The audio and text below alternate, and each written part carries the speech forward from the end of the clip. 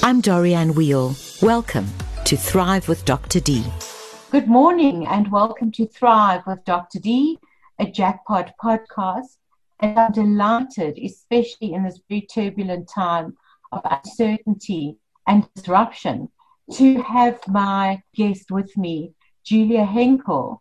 And Julia particularly wanted you today and delighted that we can speak to you all the way from Bali, because it is such a time of mixed feelings. People are going through the gamut of emotion. There's lots of uncertainty. There's pervasive fear. There is sadness. There's longing for loved ones while we are on lockdown. There are people who don't know how to deal with themselves in isolation. And what we want to talk about is what the kind of feelings are that emerge and how to deal with them. Because most usually, under normal circumstances, what one does is when you experience these kind of mixed, uncomfortable feelings, we kind of want to push them away. We want to armor up. We want to say it's just a bad time or a bad day. They are not to interfere with our daily routine. Go away and we'll be better in the morning.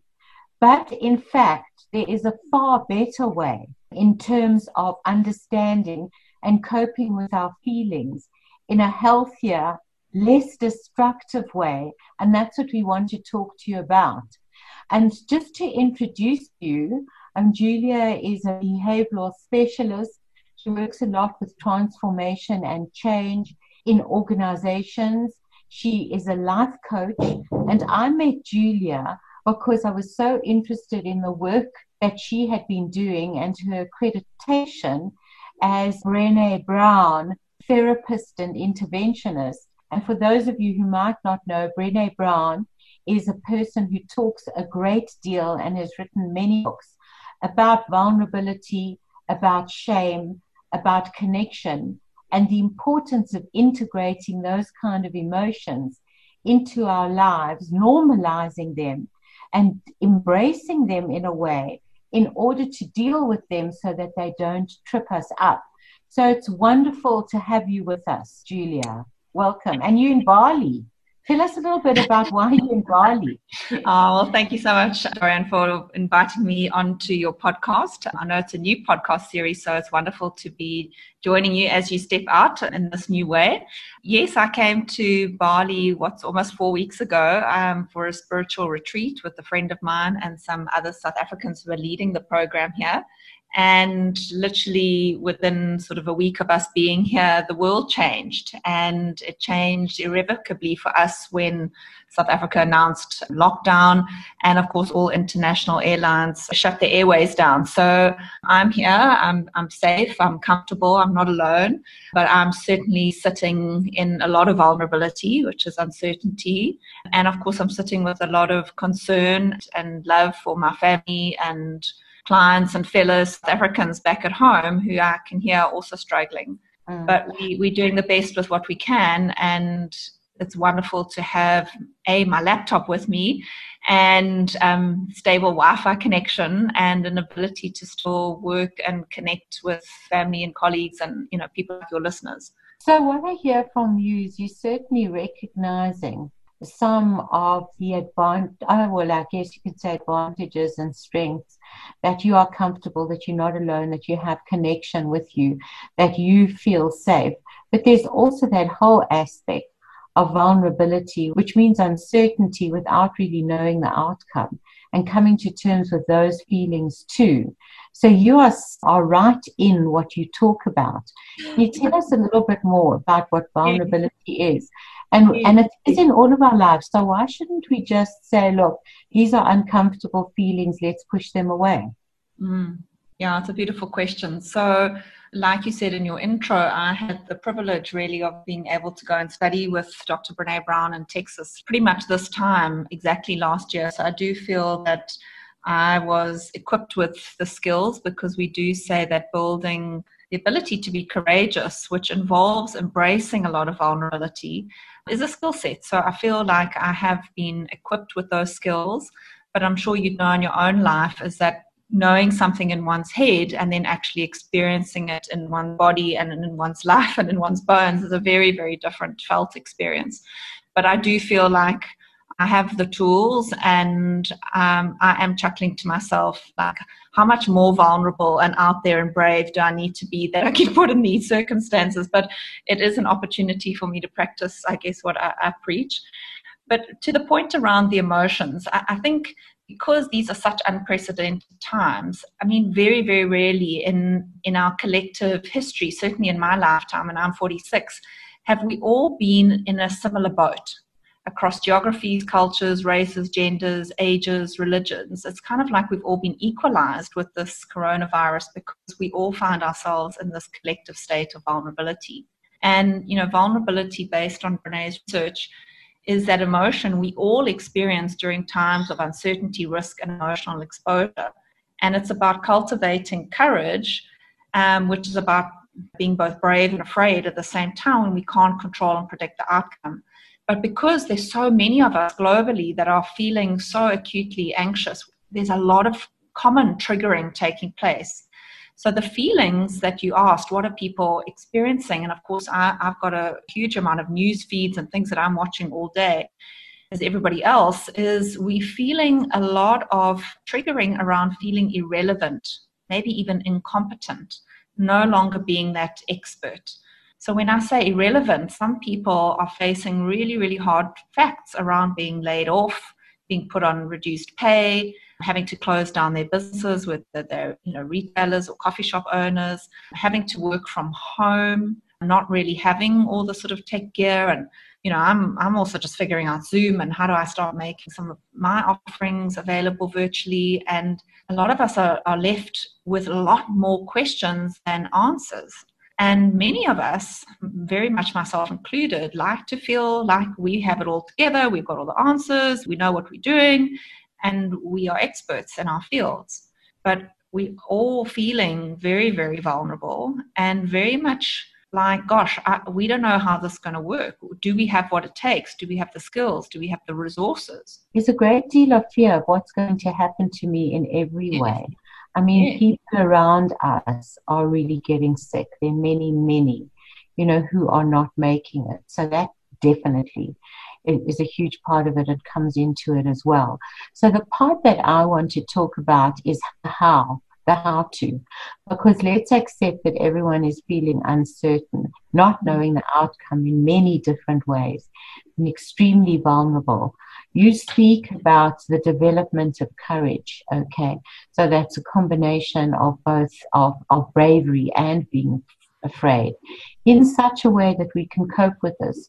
Talk about that, the development of the courage. How do we handle these feelings? Yeah, so when we're feeling lost, confused, isolated, alone, and, a lot of what people are referring to is feeling very disconnected and grieving, and some are even feeling a little bit desperate, that people are feeling like they are at risk and maybe having to take some risks. And on one hand, and again, this is where there's so much ambiguity, because on one hand, we're saying to people, stay calm, keep your feet on the ground, cover off the basics, all the sort of, self-preservation, hygiene factors like sleep and exercise and good mental health and all of that. And on the other hand, we're also saying people lean into this discomfort, begin to take risks, because what the world needs right now is both calm, plus it also needs connection, courage, creativity, and some kind of clarity. So all of those things form part of what it takes to be courageous. When you step into something, you need to kind of take a risk. And I think where people are really needing to develop a skill and be a lot more creative is around developing the courage to be compassionate and empathetic, starting with ourselves. So when you have those feelings which threaten to overwhelm us, okay, I think the first thing is what you're saying is acknowledge them. Don't push them down. I think there's a lot of advice around there of, just stop and get a grip and be in control and push those feelings away. Maybe embrace the ones that are useful. But we know in attempting to push them away, kind of will need to be listened to. So perhaps the first thing you spoke about is not accept them as comfortable, but that you have to acknowledge them in order to be able to tolerate them. I am scared, I am sad, I'm missing my home, I'm uncertain, I'm not sure what the future brings, I worry about my parents, I'm separated from my kids at the moment. Instead of armoring up and saying, oh, these feelings aren't really, I can't do much about them, so let's forget about them. Can you talk about leaning in part as step one? Yeah. So if I may, I'm just going to take a tiny step backwards. And, you mentioned it earlier, is what are some of the strategies that we have as humans for dealing hurt, anxiety, vulnerability, etc. And, we'll get to let's call it the healthier, more, aware-based strategies. But the ones that we typically fall into, and each of us maybe has our own little combination, is we often tend to numb. So numbing is all manner of activities which could be anything from drinking, eating, sleeping, working too much, maybe, too much social media, watching too much Netflix, etc. All these things that we do to take the edge off that feeling of uncertainty.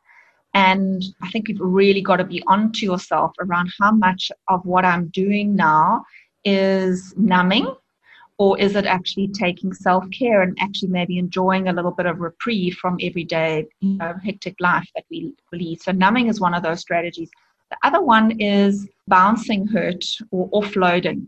So this idea of I don't actually feel or allow myself the time and space to think and feel what I'm really experiencing right now. I just kind of offload it, ranting, taking it out on the government, whoever's not doing enough, or, this is BS and whatever. And you can imagine that sort of like pushing away of that emotion.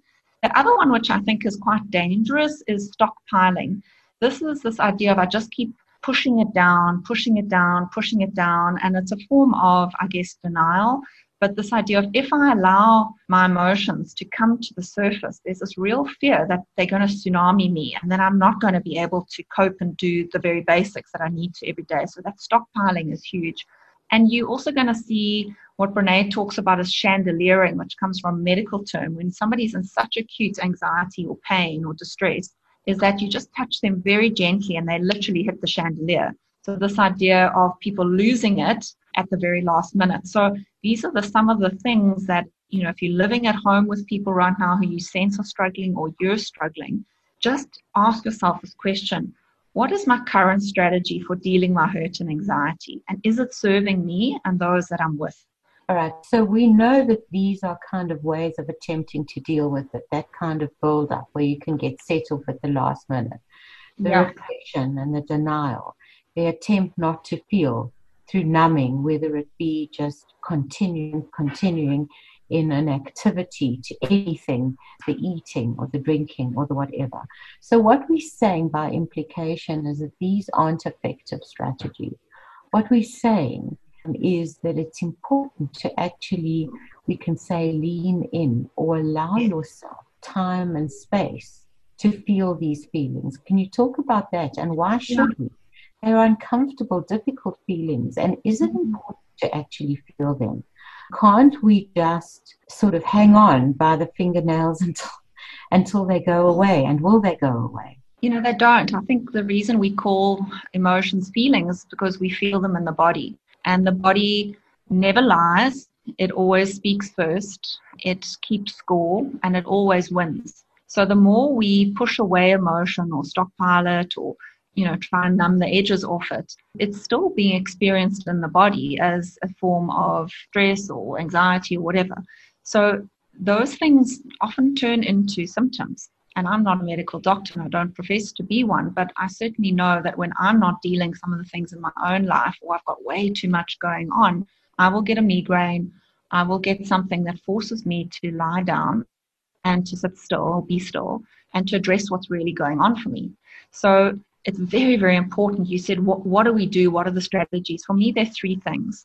One is what you said is we have to check in with ourselves. What is going on for me? What is my current pattern, my current mood?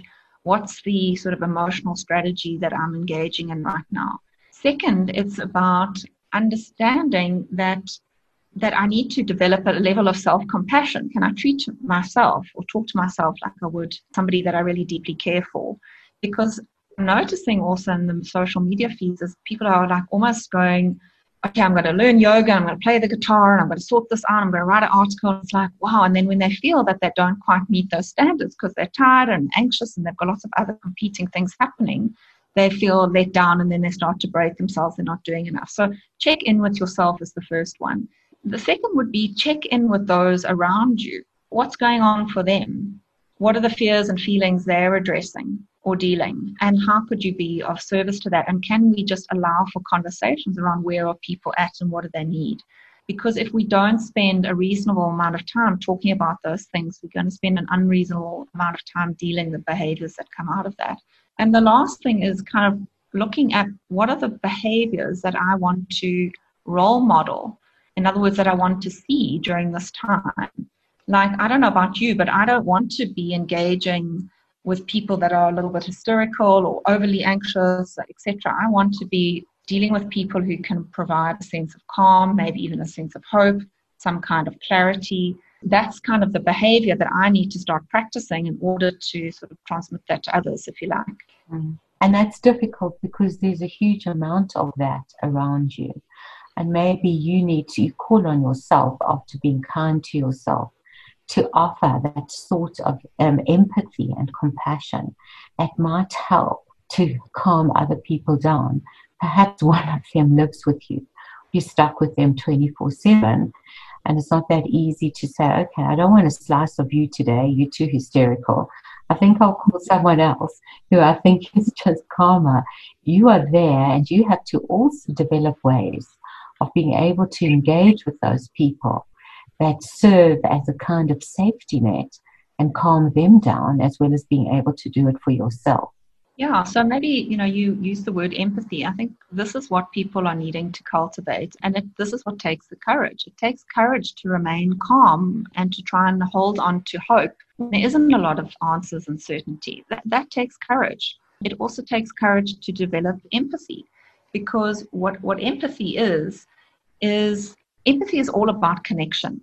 Now, if someone's really struggling, do I have that capacity to connect with the emotion that they are feeling? I may not be experiencing the exact event or experience that they are living through. Like if maybe someone's just been retrenched as a result of all of this, or they've lost their business, or maybe they know somebody that's ill at the moment, or somebody I know has actually just lost their parent in another country and they can't be there. They can't have a funeral. So I don't know what that's like because I've never been retrenched. I haven't lost a parent and not been able to attend to them at the time of their death. But I can really connect to the emotion the person is experiencing or sharing with me, which is one of loss or confusion or grief.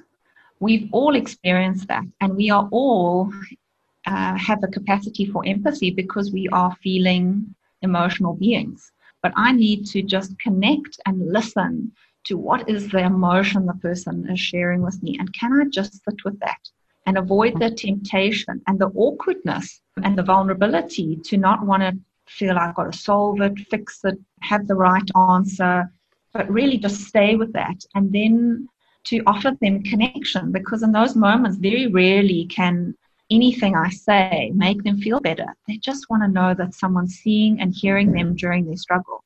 Yeah, it's a very, very strange thing. It's quite counterintuitive, actually, because and it's extremely powerful, because usually in our everyday life, there's a kind of emphasis on doing, on taking away. And, we even have that saying, don't just sit there, do something, as if just sitting there does nothing. And I think what you're saying in situations like that, where you're not going to wave a magic wand and bring someone back, or suddenly, not retrench them or give them a better job. The power of turning it around. In other words, saying you don't have to do something. Just be there, but be there differently. Be there fully present with me in the moment, with your senses receptive, without solution or advice, certainly not initially, but showing me that you are with me in what I'm going through. And people really underestimate the power of that. And we don't do it enough for ourselves. Exactly. And we don't demand it enough, not even demand, but ask for it enough, because it appears to be weak and we are meant to be strong. And we certainly feel awkward sometimes about holding the space and just sitting with it with other people. We want it to go away. And I think what you're saying is actually that doesn't work. It will be heard and manifest in different ways if you don't attend to those feelings that are strong and pervasive and overwhelming. So, empathy, like courage, is a skill set that can be taught, measured, observed, and it's a practice skill. So, I know from my coach training and certainly the work that we've recently done is when I'm doing my training workshops is that sometimes people don't necessarily know how to be empathetic. So it really is about saying, firstly, get really, really present in your own body and be still. You can't be sitting there clicking your finger or tapping your feet or even crossing your arms and legs. Just sit in an open posture and allow yourself just to be present in your own body and then present to the other person, even if you're doing it via the phone or a virtual medium as we are today. If someone's really struggling and they're sitting in a home on their own right now, or a staff member that you've had to lay off, but they're struggling, can you just sit in a way that's present and listen and ask open-ended questions? And these questions are not about like getting all the facts, getting all the information, what has the person done? It's about asking, what do you need? What would support or help from me or anyone else look and sound and feel like right now? And really very gently try and get this person to be specific so that you can reliably say whether you can or can't provide that kind of help or support.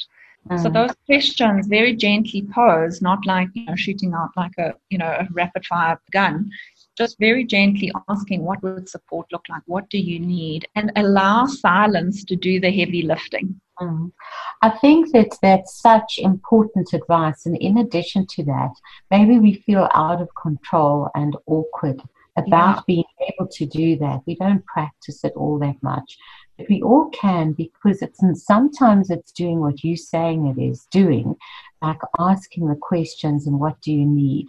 And sometimes it's sitting in the space and not even asking the questions, just by saying you must feel devastated by now. You're anxious and you don't know really where to turn. You're worried about whether there's going to be another job. You're missing your mom and dad so much. And you don't even know whether they're telling you the truth that every time they say they're fine. Or you've got a kid who is just about to write them a trip. You must be so concerned about all of these years of school and what's going to happen now. So sometimes it's absolutely to do with asking the questions and hoping that they're going to be able to tell you what it is. And sometimes you just going into yourself and imagining what it must be like and connecting with them like that. And what I find is that when you do that, even if you're wrong, you're not wrong, because the person really values the intention of the connection. They feel it. They feel it, yeah. And the magic words, if there have to be words at all, because like I said, allow silence to do the heavy lifting. The volume of information your body, your very presence will be transmitting is sometimes enough. But if there had to be words, there would be 3 little words, which is, I get it. Or you're not alone. Absolutely. And I mean, what I love about Brené's work in this regard is she talks about a term that comes from psychology, which is called empathic failures, which she's, I agree with her, it sounds very shaming. So we rather refer to them as empathic misses, the ways in which we get empathy wrong or we confuse it. And the biggest one is we confuse sympathy with empathy. And this idea, in South Africa, we mean it from a good place, but we'll say something like, oh, shame, I feel so sorry for you. That actually is really, it's very disconnecting for the person's experience that is sharing their intimate, personal, vulnerable moment, because now they feel like this person's pitying me and I almost now have to take care of them. No, I'm really fine. Please don't worry about me, etc. And another one is we've all been this person, we've all been this friend or, sibling or family member who sees it as an opportunity for one-upmanship or comparative suffering. Like, wow, if you think that's bad, you should hear what happened to me, or this is what's happening to another individual, or you're stuck in Bali, but, I've been put on 3 months without pay. That's not empathy either. It's one-upmanship. it's also saying that you don't have a right to own your feelings. You have to deny the feelings unless they reach kind of a certain suffering level on the scoreboard. It's sort of really dismissive, and it's saying, you're only allowed to acknowledge and recognize and administer to yourself and ask for support to those feelings if they reach a certain. So it's really dismissive of other people by doing this comparative one-upmanship. You'll hear, oh, these are first world problems, and they are. And I appreciate that I'm in a comfortable place in Bali and I'm being taken care of. And there's some people sleeping in airports right now trying to get back to South Africa. And they certainly do have it a lot worse than I do right now. But all of us are homesick. So, my homesickness is no better or worse than someone else's homesickness. And in the same way, if someone's feeling anxious during these times, who's to say your anxiety is better or greater than mine? Hurt is hurt and fear is fear. And when we stop acknowledging those very valid and legitimate emotions that other people have, for me, the sort of fabric of society starts to unravel. And that's not what we need right now. Well, Julia, thank you very much for that. I think that those are very, very important, both strategies and insights to bear in mind. Many of them are counterintuitive because what we want is our own pain and confusion just to disappear. And what we want is to do the same for other people. And I think what you've highlighted is, in order for those feelings to be tolerated and to be dealt with such that they don't spill over and hijack our bodies and hijack our health, hijack our psyche, they actually have to really be recognized, respected, understood, and acknowledged, first by ourselves to ourselves, because then that gives us more of the strength to offer slices of ourselves to other people and then to other people. And I think that's an incredibly valuable and important message. So thank you very, very much. It's such a pleasure. Thank you. And the last thing I'd say is, yes, coronavirus and COVID-19 is incredibly contagious and we need to take care. But courage is contagious. Calm is contagious. Compassion and empathy are just as contagious. And that's what we need to be building an immunity to at the moment, is fear and anxiety, and building up our strength in those spaces. Absolutely. And this too shall pass. Thank you very, very much. Thank you. I'm Dorianne Wheel. You've been listening to Thrive with Dr. D.